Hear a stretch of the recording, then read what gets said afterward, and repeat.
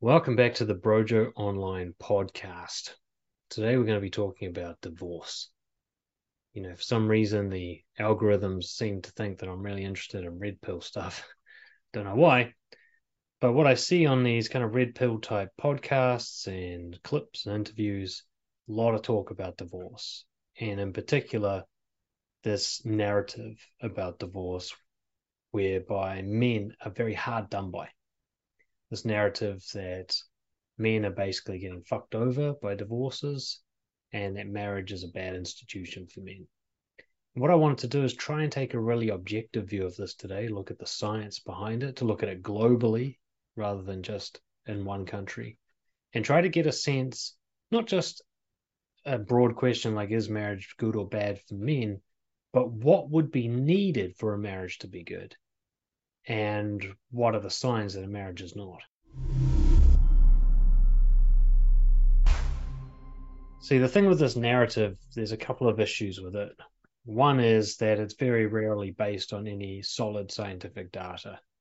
That also often, from what I can see, at least in the podcast, and that these people are just pulling stats from random magazine articles or posts they saw online from their own friends and not really checking the data thoroughly and trying to understand what it's saying. And also, secondly, that it's all skewed towards the United States.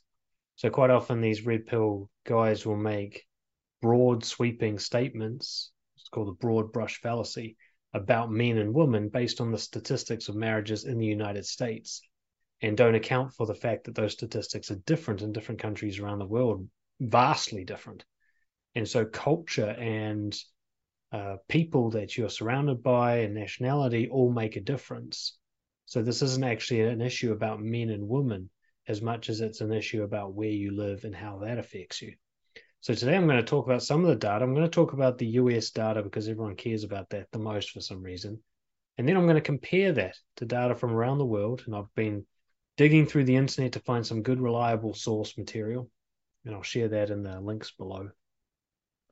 And then I'm going to try and unpack this data with you based on my own experience in coaching and managing relationships, and also from other research and more scientific sources I've seen about what makes a good relationship last long and what's a death sentence for a relationship and so on. Because the red pill narrative is essentially this: women will just ditch a guy as soon as they get a fleeting feeling where they've had enough. They don't stick with him, they're not loyal, they're not respectful, and then the guy will get dragged through the courts and butchered. And this creates this idea that marriage is just this really high risk activity for men and that women can't be trusted to maintain a marriage. And so often the kind of classic 50-50 statistic is thrown about, 50% or more of marriages end in divorce. And yet these people almost never talk about the 40 to 50% that make it. They constantly go on about marriage as if it's this really high risk thing.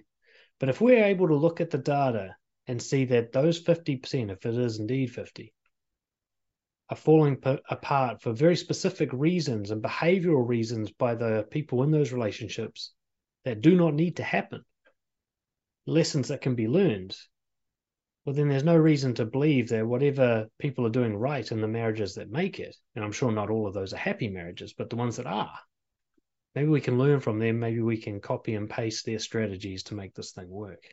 So we're going to have a look at some of the actual stats.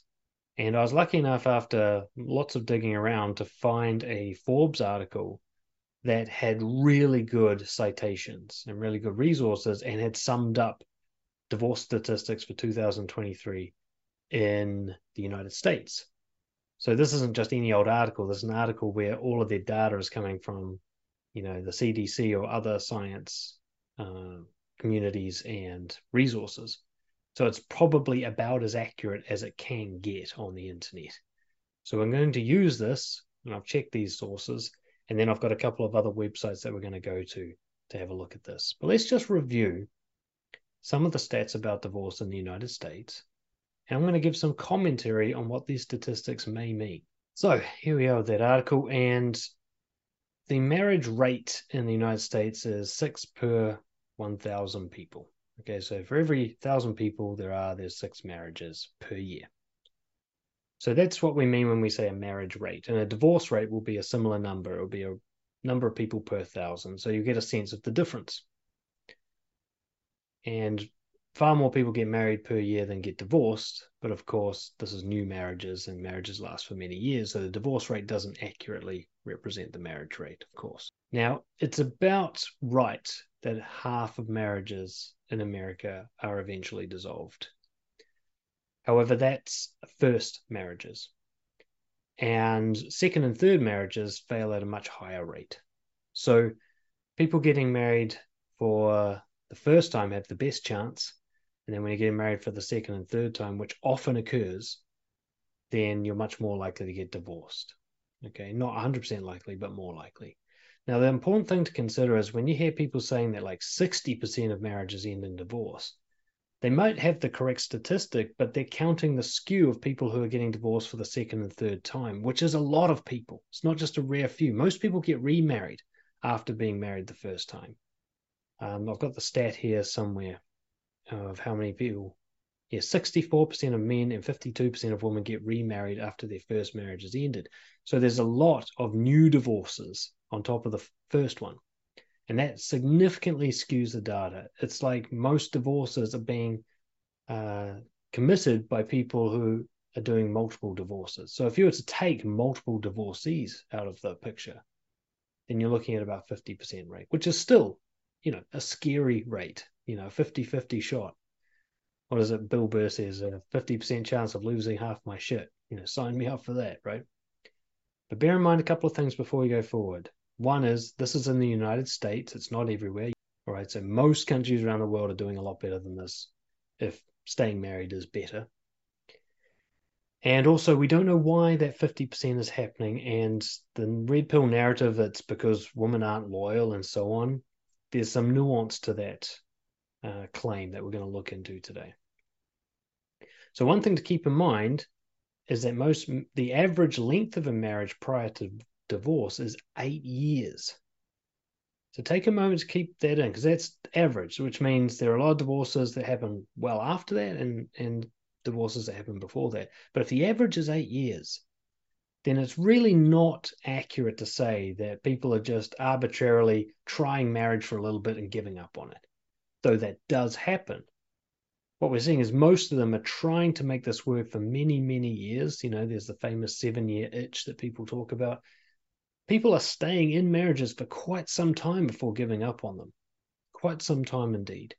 So the idea that people are just arbitrarily getting divorced quickly after they get married because, it wasn't perfect straight away, that's not quite accurate, though that does happen in a small number of cases.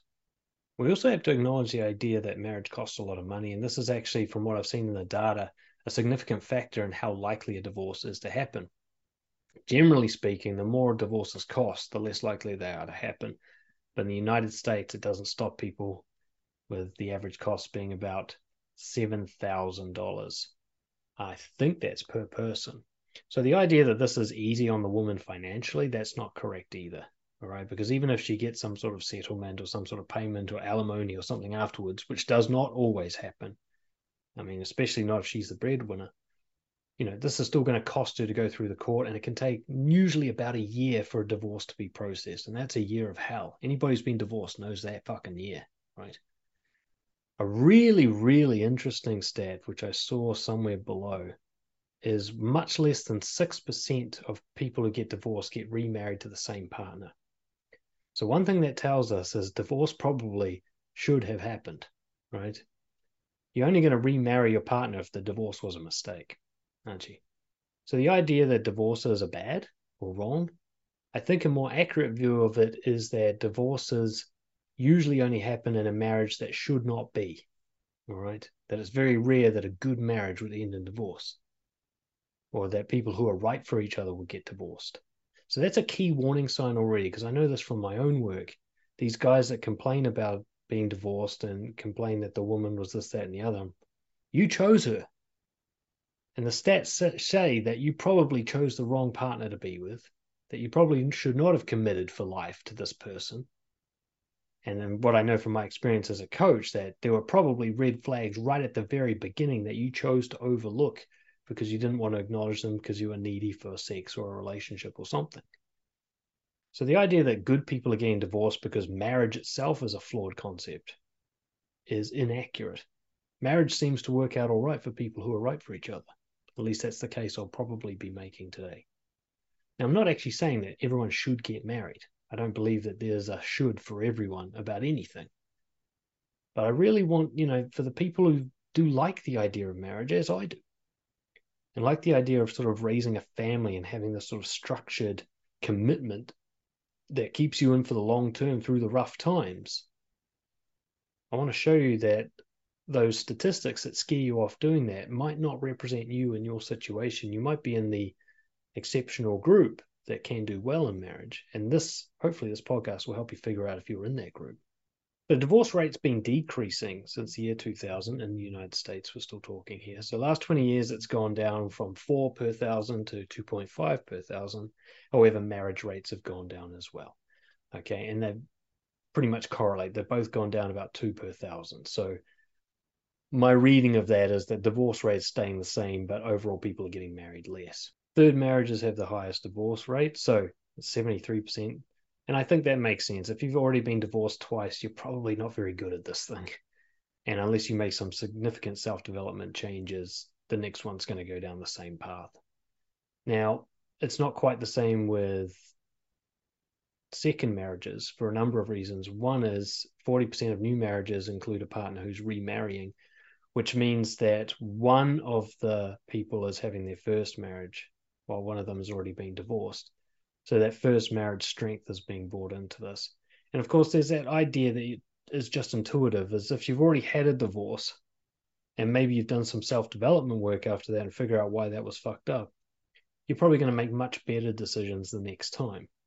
Well, you're going to be one of two people. Either you're going to repeat the same mistake because you just don't learn, or you'll have learned and you won't repeat the same mistake. So I'd say second marriages are probably going to be either really strong or really weak, and you're just going to carry on down that path. So if you've already been divorced, it's not like your case is hopeless, but the question you need to ask yourself is, have I changed? Or am I the same guy who made that first mistake? And if you are that same guy, then you probably should not be getting married again because you haven't figured out why you fucked up the first time. If you really figured that out and solved that problem, whether it's how you choose your partners, whether it's your self-confidence, whether it's your behavior in relationships, your honesty, stuff we'll talk about soon, then a second marriage may be as safe as a first one because you're essentially a new person getting married. Yeah, there it is. Only 6% of divorced couples remarry each other. So that says a lot, I think. More fish in the sea, right? Divorcees are more likely to die earlier than married people. Now, I've seen this before, that married people tend to live the longest, but I didn't know divorced people are more likely to die, though. Of course, that makes sense because divorce itself is so stressful. And if you're the kind of person who has struggled connecting with people that may be reflected by divorce, then loneliness and inability to create meaningful relationships is also a factor in earlier death. So that makes sense. There's a weird stat. Couples who live together before marriage are more likely to divorce. It's a bizarre one. I don't understand that. I mean, if the stats say it, then the stats say it. But what I would say is what they've said here is that some people will have certain beliefs that stop them living together before marriage, like religious beliefs. And religious beliefs, or should I say religious beliefs that are the same between the partners, are a huge factor in a marriage lasting. I'm not advocating for religion here, but the stats don't lie. People who are religious and get married are far more likely to stay married than people who either have differing views or one or both of them is atheist. So it makes sense if you pair all that together, that religious people, the no sex before marriage type, wouldn't live together beforehand. And then, of course, when they got together, they've got the hard out, must stay together for God kind of mentality. And so it would give the impression that living together is bad for marriage, or living together before marriage is bad for you. But it may be something else that just makes it look like that. Because this one goes against my intuition. Doesn't mean I'm right. But my intuition is you should really be sure that you live together well before you get married. That just makes sense to me, rather than kind of like jumping in the deep end. I hope I don't hate this person when I live next to them. So it may not be really clearly just explained by living together. That might not actually be the factor. It may be the type of people you are and the kind of commitment level you bring in. Interesting one is if you're around people who are divorced, if you have friends who are divorced, you're more likely to. And that makes sense because socially people get together with others who are of a similar mental health level, and people tend to be like their friends.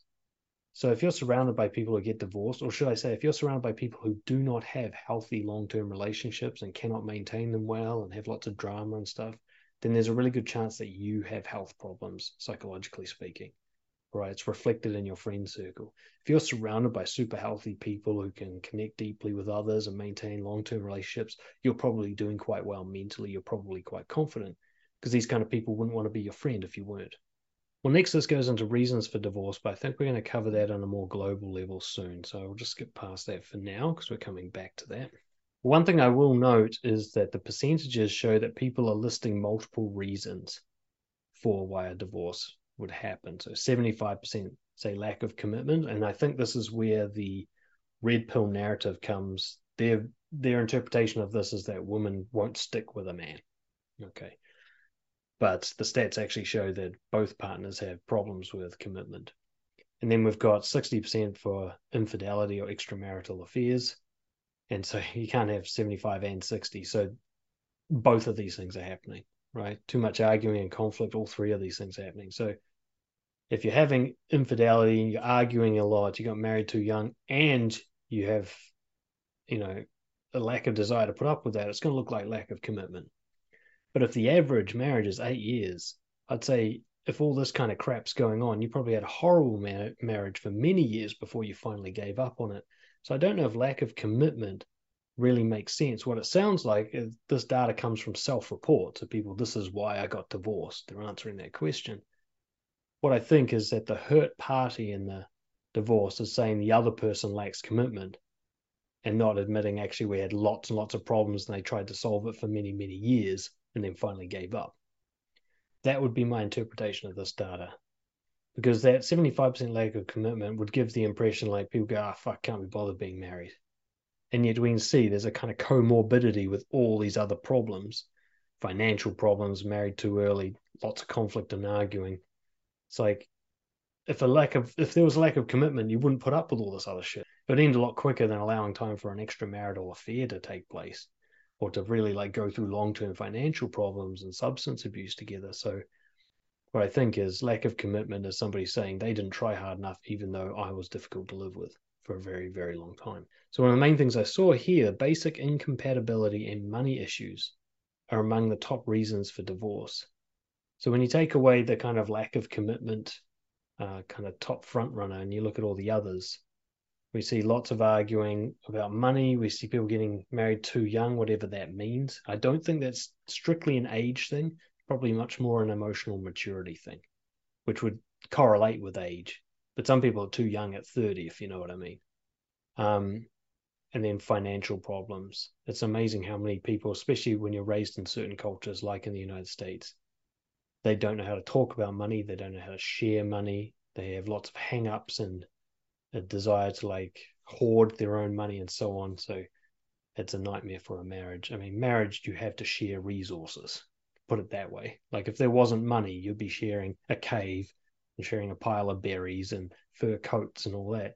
And money just represents that. So if you don't have the ability to share, if you're raised in a culture that says what's yours is yours and what's mine is mine, then of course money's going to be a problem in the relationship unless you are one of the exceptional people who learn to work through that. And we often see divorce reasons like infidelity, domestic violence, substance abuse come right at the end. So the marriage has already deteriorated significantly and these sort of reactions happen. They start cheating, people start hitting each other, people start using drugs. So again, it calls into question this commitment thing. Like if you stayed in the marriage while all of this is happening up until the point, you're arguing, conflict all the time, you can't get along with money, you feel like you're missing out on life, and then somebody starts having an affair and using violence and abusing drugs, you've actually committed quite hard. You got through hell and then finally given up.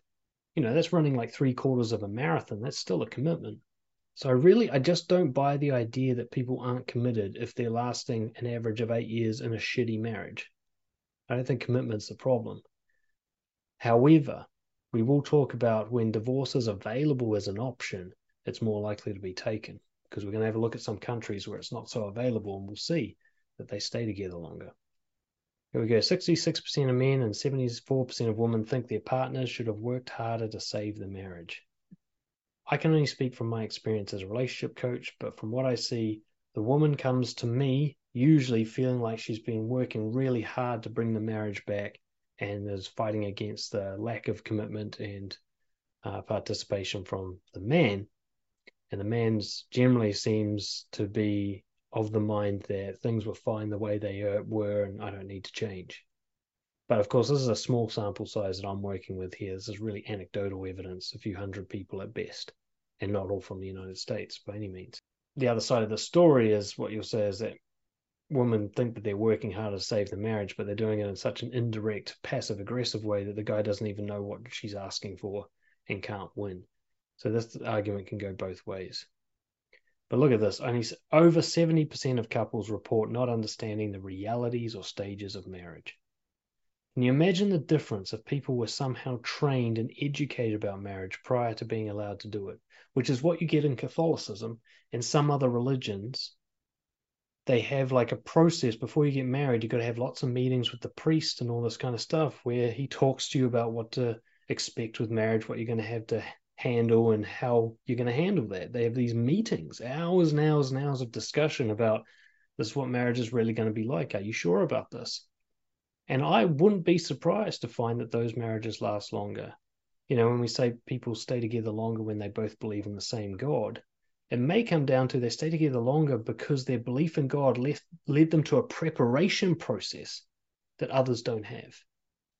You know, preparation like the 7-year itch, like how your sex life dies after you have a kid, like how you're going to have to figure out how to share your finances. There are so many people getting married without that training, without that preparation, without even a discussion about it. What difference would it make to the divorce rates if everybody had a year's worth? You know, it's like a transgender thing, you know, when it's done properly, you're supposed to go through this years and years of like, are you sure? You know, go dress like a girl for a while and let's see if you're really into this before we start cutting stuff off. I'm not meaning to say anything controversial. I know in some countries that's getting really fucked up. But in sane countries, you're put through a process just to make sure you're very, very sure. We don't have that in the United States when it comes to marriage. You know, if you want to get married in the States, you just fly to Vegas that weekend. Nobody's going to get in your way. Nobody's going to ask you any questions. That's insane. There's more training for driving a car than getting married. And yet driving a car, you could probably wing it. Getting married, you got to be kidding me. You can't wing getting married. Just because you like each other now doesn't mean a marriage is going to work. So for those of you who have been divorced or you're scared of marriage, ask yourself, have I undergone marriage training? Have I met with a priest or a wise mentor or a relationship coach and talked through the realities I'm going to be facing about getting married? Because odds are you probably haven't. And I want you to ask, well, what difference would it make if you had? Right? So we're done with the US stats for now. Now I want to have a look at the world stats. Now, first thing to come up, this is 2023, April that this was written. Number of divorces worldwide is on a downward trend. So while we hear a lot of noise about the divorce rate in the United States and how horrific that is not the case for a large majority. So the United States, the UK, people in Europe, they like to think of themselves as the whole world. But the fact is they're not even a majority. When you include Asia, Latin America, the divorce rates go way down and there's more people, right? Quantity-wise, like just because they don't look like you doesn't mean they're not real people. And marriage is still the same for them as it is for you in a general sense. So in some countries, they're crushing it. They've got marriage sorted. Or some dark factor is keeping them together. But nonetheless, their divorce rates are much lower than the United States. And then there are other countries where the divorce rates are similar or worse than the United States. And we're going to have a look at what these countries have in common with each other. So Western countries, generally speaking, have higher divorce rates than Asian and Latin countries. And there's some exceptions all around the world. But the average divorce rate around the entire world is 1.8 per thousand. So it's significantly different to the average. America is far above the average. Of course, there must be ones that are far below the average. We're going to have a look at those. We're going to go, why? We're going to look at the bottom 10 and the top 10 and say, what do we see here in terms of trends and patterns? All right. So we're going to have a look at the countries now with the lowest divorce rates. All right. Now, there are certain things that affect it that have to be taken into account that aren't just about love and, responsibility and relationship management abilities. There are certain religions that make it very, very shameful to get divorced or make it basically you're going to hell. There are certain divorce laws in certain countries that make it nearly impossible to get divorced or highly risky or very expensive. And of course, there can be something to do with education levels. Basically, people with a high school or university education stay together longer than people who don't. We don't know why, but that's the truth. One example here, sub-Saharan African countries, you can't get divorced because families will have to return the bride price, which is just, a significant amount of money that they just can't afford to do. So you stay married because it's too expensive to get divorced.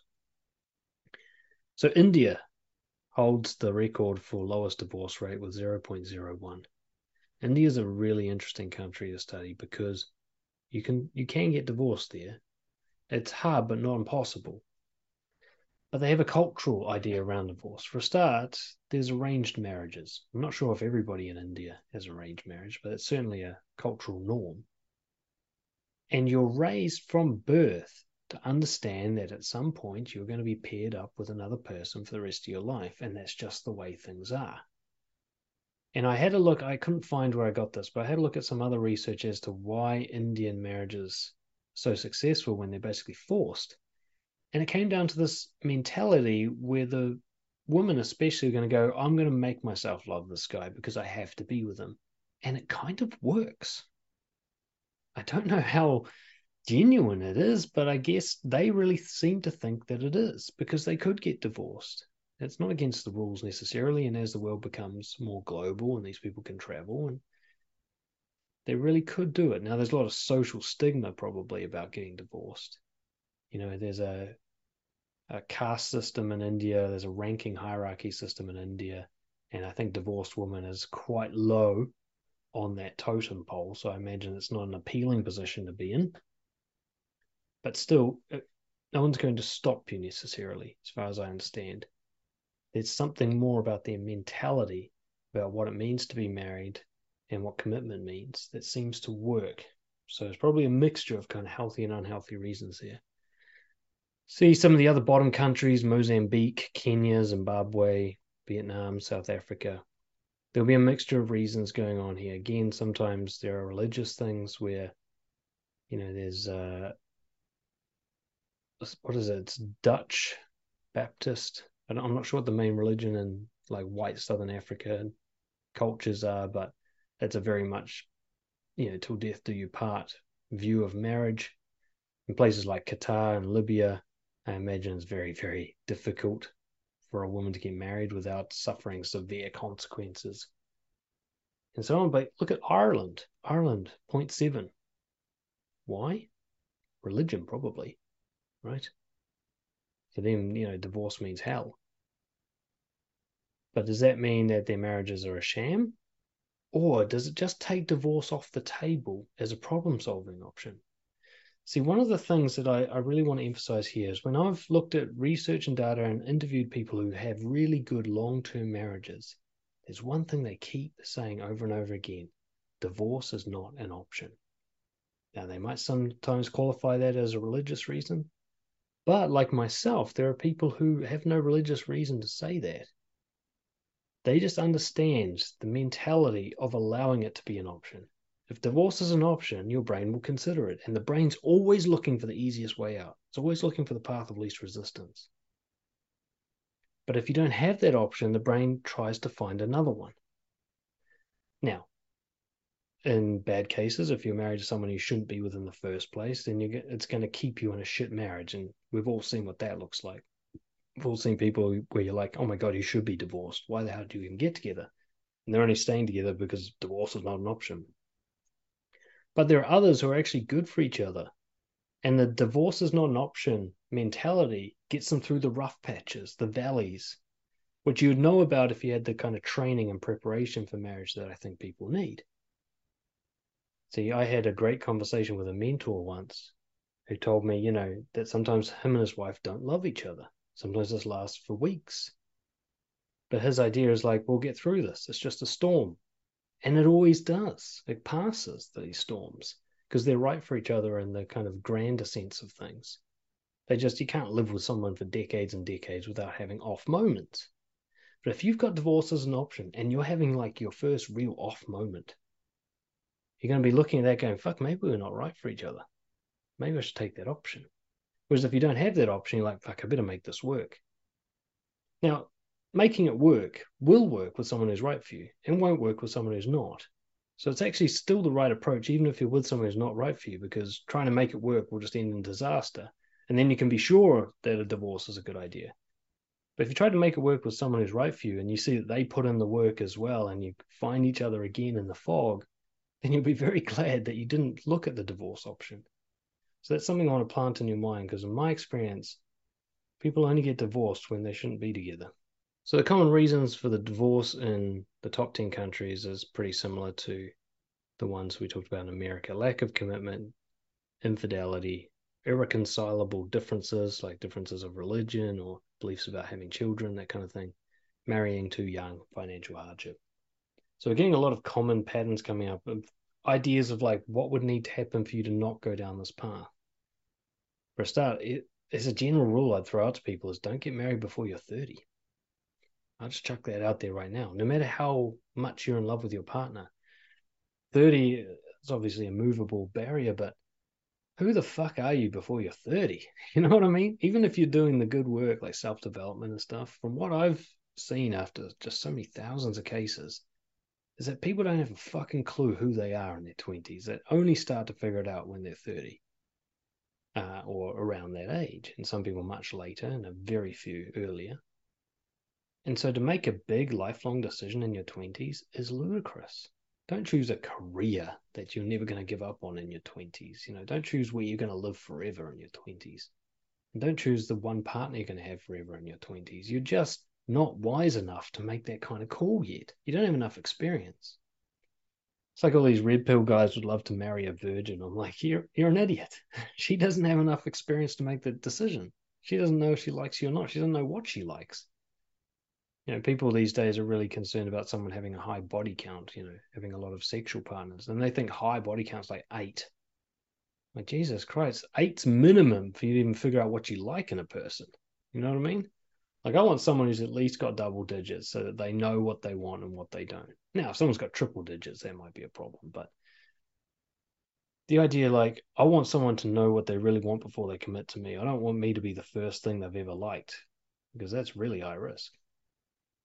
Again, we see financial hardship, which I guess could be both poverty, but also probably more so not managing the finances well together. Because finances can be managed well at any level, from poverty through to wealth. And they can be managed poorly at any level as well. That's why wealthy people also get divorced. But if you manage them well together, it becomes like a project. You guys managing your resources together, that can actually create the investment. Like, I can feel it when me and my wife having conversations about our money. It's like we're working on this long-term project that is our life, and the money just kind of represents that. What kind of traveling we're going to do in the future, how we're going to provide for our child. We could easily have this conversation about berries and fur cloaks and which cave we're going to live in. And it gives you a sense of longevity. Like, we're working on this together. We've got to make sure that this budget works for many, many years ahead. That kind of conversation actually helps seal the bond. If you don't have that kind of conversation at least once a month, then you're missing out. Countries with highest divorce rates, I think I saw US in the top 10. Oh, is it not in the top 10? Fuck, it's not. Oh, look at that. It's not even in the top 10. Maldives was the top one. But there was an interesting one with Maldives, which is you can't have sex without being married. But getting divorced is really, really easy. So basically what they're doing is getting married to have sex and then getting divorced quite amicably and moving on again so they can have multiple partners. So I think we can rule that one out. Next one, we've got Kazakhstan, we've got Russia, Belarus. Generally what the stats show is that it's very easy to get divorced. and not so expensive to get divorced, and basically shameless to get divorced. That creates an environment where it's more likely to happen. And it's very simple. What a lot, but not all of these countries have in common: women are free. Okay, these are, except for we've got a couple of questionable ones. Nigeria's in there, Cuba's in there. Not so sure about Russia. But most of these countries, like, women have equal rights. And therefore, unlike in past history, woman isn't just a man's chattel, where she just has to be his property. And we can see that maybe if women were allowed to choose back in the day, the divorce rates might have always been 50%, right? It's only just now that they're able to have a shot. So my take on that is basically, if women have free choice, then divorce rates go up. But this doesn't mean that women are bad at marriage. It means that men were always bad at marriage, but women put up with it, and now they don't have to put up with it. And so we're getting an accurate measure of how bad at marriage people are. And it's about 50% of people, right? And like I said, it's probably less, because let's say somewhere between 10 and 20% of marriages that last probably shouldn't, because the people are just staying together out of like sheer grit and they don't actually love each other. But even so, I really do believe that there is a formula for a good, long-lasting marriage that almost anyone could apply if they did the work, and it would be right for them. But we first have to go through a kind of learning period of what happens when we let people make the choice. And we'll see that a lot of people don't want to stay married to the people that they chose to marry. It doesn't matter. It doesn't mean that marriage wouldn't be good for them. We can see Western industrialized countries have more divorces than highly religious Asian and African countries, and those with gender inequality and social stigma about divorce. So basically, if you're free to get divorced, it's more likely to happen. That isn't exactly a massive brain leap to figure that out. But I want you to notice some things. Australian divorce rate's pretty low. Divorce rate in the UK is much lower than in the US. Divorce rate's really high in Canada. So all these free countries where women have equal rights, we're still seeing a lot of range in divorce rates. So we're not seeing the whole picture here. So we've had a big look at the stats of divorce, right? We've got some general things coming up. And I want you to start thinking about your own specific situation, because what we're getting here is a guidebook, a recipe of how to do it wrong, and therefore indications of how to do it right. There's clearly some factors that, if they don't exist in your relationship, your likelihood of staying together goes up. And that's all it is. We're just talking about likelihoods here. You get the likelihood way up, you've got a good shot, right? I mean, that's the whole point of the likelihood. So what the data shows us is that a relationship that is absent financial strife and financial disagreement, absent substance abuse, and absent infidelity, absent a lack of commitment, absent like really contrasting religious beliefs and a few other things, the rate of divorce comes way down. We also see that people who get divorced once tend to get divorced 2 or 3 times. Not all of them, but large percentages, which skews the data. Some people are clearly just not right for marriage, or maybe they aren't doing the work that would make them right. They're just making the same mistakes over and over. Some of you listening might be these people. One thing to ask yourself, whether it's divorce or just long-term relationships, if you have a pattern of your relationships crashing and burning, before you get into the next one, ask yourself, have I done the work to make sure I don't repeat the mistake, or am I basically the same person? Because this is patterns. What we see in the red pill narrative is that like women are shit. I'm like, dude, you're the one who's in all these relationships that go, they're different women every time. And yet every relationship you're in sucks, right? You might be the worst relationship they've ever had, and every other relationship they have with guys is fine. You're the common denominator. It's one of the hardest truths I ever had to accept about myself before I got my shit sorted, was that all my failed relationships had the same person in it every time, me. How can I say this is about women? It's a very easy narrative. I'm always with a woman. It's like, yeah, but what about the somewhere between 30 to 50% of women who are easily maintaining a happy long-term relationship? How come I'm not finding those ones? They exist. The data shows that they exist. Even with a conservative estimate of how happy those marriages are, they're still talking hundreds of millions of women out there who are able to sustain a loyal, loving relationship with a man. How come I'm not finding those women? How come I'm only finding the other ones? Well, that's a me problem, not a woman problem. We can also see there's differences between countries, which means there's differences between cultures. The idea that this is a problem with men or women doesn't paint the whole picture. While there are some generalities globally, like the causes of divorce are general, so that's a human nature thing, lack of commitment, violence, arguing over the finances. There's no culture and no human that does well in that situation, basically. But we're also seeing that, the narrative in the US that women just initiate divorce because they can't be bothered staying married. Well, it's like, no, not if they live somewhere else, they don't. Right? In some places that'd be worse, like Canada. But other places they're way better, like Italy. So what's the difference? I mean, they're equally able to get divorced. And in many cases, we can find countries where the stigma is equally less, and yet they're staying married. So what's the difference? Maybe instead of looking at divorce rates, we need to be looking at successful relationships. So now that you have the idea of like why divorces happen and where they happen and what might be causing them, let's have a look at the ones that stay together. And there's one particular piece of research that I found. A sample of 300 couples that had really long-term relationships that were successful and reported as being happy. And they were basically given a big interview about why does this work? And their answers were correlated. And here's what they basically found. They trust and consult each other. They are honest. They believe in God. They make decisions together. They are committed to each other, and they have a friendly relationship. Let me ask you this. Do you think a couple exhibiting all of these traits wouldn't make it? Think about it again. They trust and consult each other. They're honest with each other. They both believe in the same God. They make decisions together. They're committed to each other, and they're friendly with each other. Because what this and other research I've looked at says is, if you've got all this going on and you don't have the other stuff we talked about going on, the divorce stuff, there's no end in sight for your relationship. It's going to go the distance.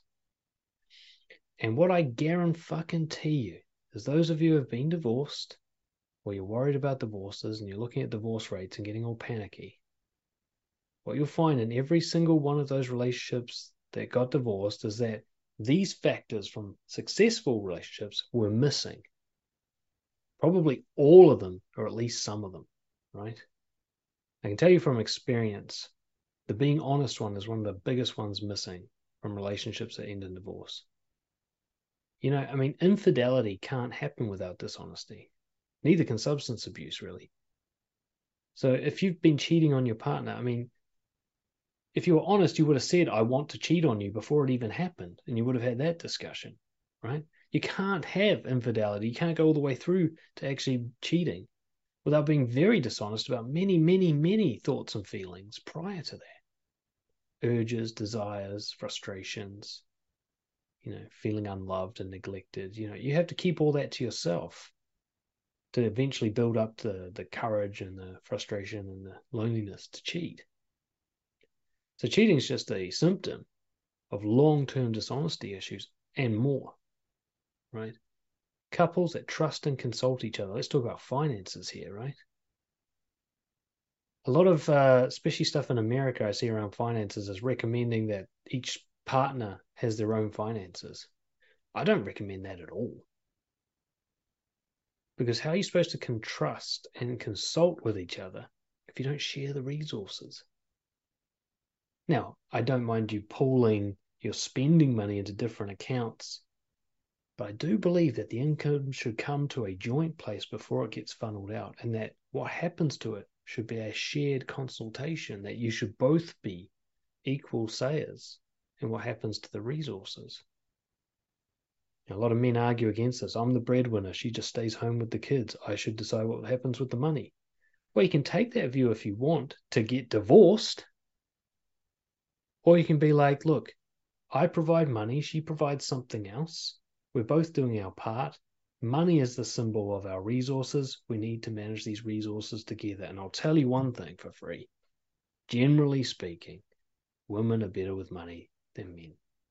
Okay, when it comes to budgeting, planning long term, the whole myth that women just go shopping all the time. Not if they're in a committed relationship where they want to manage the budget to support the family's long-term health. Then they get their shit together real quick, right? Whereas guys just like to have a blinkered view of their finances. Like, oh, the card didn't decline, I'll just keep spending. That's a generality, but I found it to be quite true. In my own relationship, I can say for certain that bringing in my wife to help me manage the finances has infinitely improved our financial situation. And nowadays, she knows more about the finances than I do, even though I'm the breadwinner. Now, believing in God's an interesting one. As an atheist, of course, I dig my heels in a little bit and feel resistance. But I look at this in a bigger picture because, for a start, what you'll find is believing in the same God is what's happening. And that's a significant thing to say. So if I have a Muslim and a Christian getting married to each other, they're not actually going to be more successful than two atheists. But if I have two Christians who go to the same church married to each other, they've got a much better chance of lasting. Or two Muslims that go to the same mosque, right? So it's about the sameness. And what I'd say is when people talk about God, they're often talking about their moral beliefs. They're talking about their values. Now, an atheist, this would be called values, not religion. But religious people, generally speaking, tend to get their morality from their church and their books. And so two people from the same church with the same level of enthusiasm about their religion are probably going to have almost identical moral codes that they follow. That's compatibility. So I don't really believe that this is about believing in a God, that being religious makes you more likely to get married. Being religious makes you more likely to marry someone who's of the same religion in the same factor that as you are. And that sameness is the key element here. See, my wife and I are different. I'm atheist and she's Catholic. But she's not hardcore Catholic. She couldn't quote the Bible to you. I don't think she could list all 10 of the commandments and all 7 of the sins. She's more of a just, she went to church as a kid and it's just part of her life. And it's part of the local culture. But we really see eye to eye on values. Honesty, respect, how we should raise our child, what the right thing to do is in most situations, what's good and what's bad, what's a good person, what's a bad person. We see really eye to eye on that, despite quite different upbringings. And that is what I believe is the real factor here. Believing in the same moral code. People who don't have the same moral code, I don't know how a marriage is going to survive that, unless you're both incredibly mature people. But even then, I'd wonder, why are you so attracted to each other if you've got such different moral codes? I'd say your attraction is suspect. If you're really into someone who's got different values to you, you're probably just overwhelmed by how attractive they are physically or how desperate you are for a partner or something like that. And you're actually compromising yourself to be with them. If you have to compromise your moral code for someone else to be in your life, that's a huge red flag. And I give you less than 10 years before you're divorced. Okay. But if you both believe in the same basic ideals of right and wrong, for example, you both believe in the same way of raising a child, you both want to do it basically the same way with very little differences, then I think you've got a very good chance. Making decisions together. This is about sharing the life as a project. People who say divorce is not an option, they view their marriage as more than just a person I'm with until I don't feel like it. They view this person as their partner. They use that word. Like, I'm not an individual anymore. Now I'm part of a team forever. And a team has to work well together. In fact, I think great families eventually, when the kids get older, the kids get included in decision making as well. Like, where should we go for our family holiday this year? And it's this team approach. My wife and I do that all the time. We'll discuss everything all the time, from what we're having for lunch to where the next hotel should be that we stay at or whatever. Like, we very rarely make big decisions or even little decisions without some sort of consultation, without a chat at least, And that means we never really stray far apart on what we want and what we think the plan is. But I find that couples who are very individualistic, like they just go off and do their own thing, don't tell each other about it, don't consider the other person, I can't see how you think that's going to go well for you. Now, some advice says you've got to have your own individual life if you want a marriage to last. And there's some elements of truth to that, I think. Like you've got to have something that's yours that gives you a break from the marriage itself so that you don't get sick of it. So you can miss a person and, kind of Esther Perel type advice where, absence makes the heart grow fonder kind of thing. But to actually have two separate lives and you just happen to like sleep in the same room, I don't think that's going to go well for you. I think you should be doing things together as a project. I think it was Chris Rock who's been divorced. His advice is like, you got to keep fucking and you got to do stuff together, right? And I don't know if there's ever been more concise, solid marriage support than that, right? If those two things are down, then you're fucked, and not in the good way. Committed to each other. I don't think marriage vows are taken very seriously these days by certain people, because it's no longer a religious thing. It's no longer, the old school marrying the families together to create an alliance. It's just people like each other and they want to stay together for a while. So the vows don't really mean all that much to them. The commitment's not there. And I'm not saying the vows are actually where the commitment takes place. The commitment should be there beforehand. This is why I think you should get married when you're older, even if you've already got a long-term partner and you're sure they're the one you want to marry. You still want to make sure that you've been through shit together, right? You've been through one of you being depressed.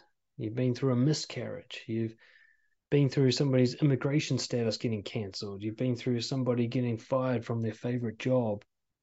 You've been through someone almost cheating and having to talk through that. You've been through hell together. And you still loved the person all the way through that and still wanted to be with them all the way through that. That gives you that sense of certainty, like no matter what happens to us, I'm still going to want to be with them on the other side of it. That's when you can get married, when you feel like that. When you think like, I want us to raise a family together. And it doesn't matter if we have a few bad weeks or bad months here and there. Months and weeks don't matter when I'm thinking in decades. If you're not thinking in decades with your partner, and you're not accustomed yourself already to like, there's going to be rough patches. Of course there is. From a moody morning because she's on the rags, through to like a few bad months, through to like, when Lucy had depression, it was like a year and a half, very dark times. I mean, it wasn't so much our relationship was in trouble, but she was, which of course is half of our relationship. But I was just like, well, I'm going to see this through to the end. There's still no one else I'd prefer to be with. I mean, I'd like her to be happier for both our sakes, but this is a storm that we're going to get through together. I want to be part of this with her, and knowing that she would do the same for me. If you haven't been tested in that way yet, don't get married, right? At least try going long distance for a while, seeing if you can hack that. Try something. Go through some sort of traumatic experience together and see if you want to stay together when times are rough. Because if you don't, then you shouldn't be getting married. And having a friendly relationship. It seems like such a basic one, but did you see really high in the stats there? Lots of arguing and conflict. Now, a lot of people just think this is what relationships are like because they've got like attachment issues and they've never known anything healthier than this. But I'd say if you're having heated arguments more than once a fortnight, there's work to be done. That you guys don't have a friendly relationship. Now, I might make some exceptions for someone who's got a newborn baby that doesn't sleep. I have a bit of empathy for that one. Sympathy, really. But the idea that, do you just treat each other well? And I don't mean fake niceness. I don't mean people pleasing, because the honesty is the key element. So you have to be honest and treat each other well. If honesty means you treat each other poorly, then you're probably not meant to be together. But if you're honest with each other, but most of the time you care about how the other person's feeling, you want to know what happened with their day, you want to do fun activities with them, it occurs to you to include them in your life, you're not trying to get away from them, you want to include them more. You like having cuddles and watching stuff on the TV, and you have a laugh together. And yeah, you might occasionally let your emotions get out of control and have a bit of a scrap, but it's only because you love them so much that you get that heated. And it only happens occasionally, once a month kind of average. Like I said, if you don't have that, your relationship's in more trouble than you think it is. Some people are used to arguing every day with their partner. They just think that's normal. I think that's what partners do.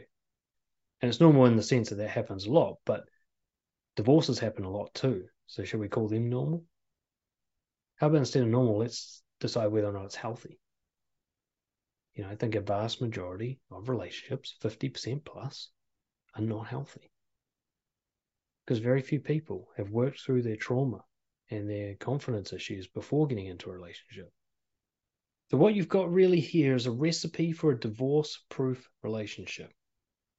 Okay? You trust and consult each other and make decisions together. You share the finances. All right? When you disagree, you do so as rationally and calmly and compassionately and generously as you possibly can. You're as honest with each other as humanly possible. You keep no secrets. You hide no feelings. You're willing to get through rough times if that's what the honesty is going to create. All right? You have the same moral code. You don't have any big differences that are going to make you incompatible, whether it's a belief in honesty and respect or a desire to have children. There's no big deal breakers that you haven't dealt with. You're both on the same page about the core things that matter, the principles of life and relationships. You make decisions together.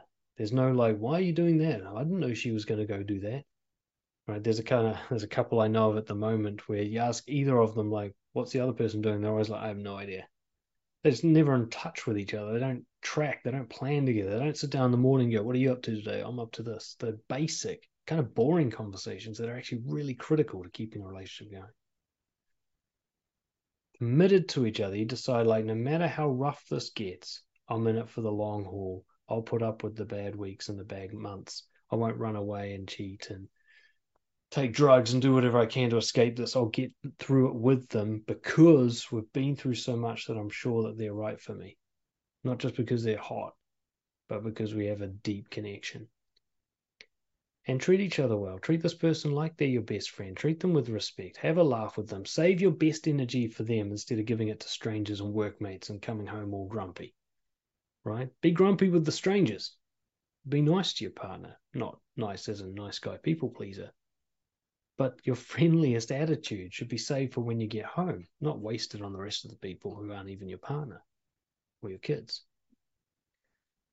And if you combine this with not doing all the things we talked about, which I think these will be preventative measures anyway, don't use violence, right? Don't give up on your partner just because times are tough. Don't hoard the finances and get into big fights about money. Don't turn everything into a huge argument. Don't shout and scream and insult your partner ever. Never raise your voice, right? Never use nasty language. You can disagree and get heated, but never be mean, cruel. Never try to hurt them.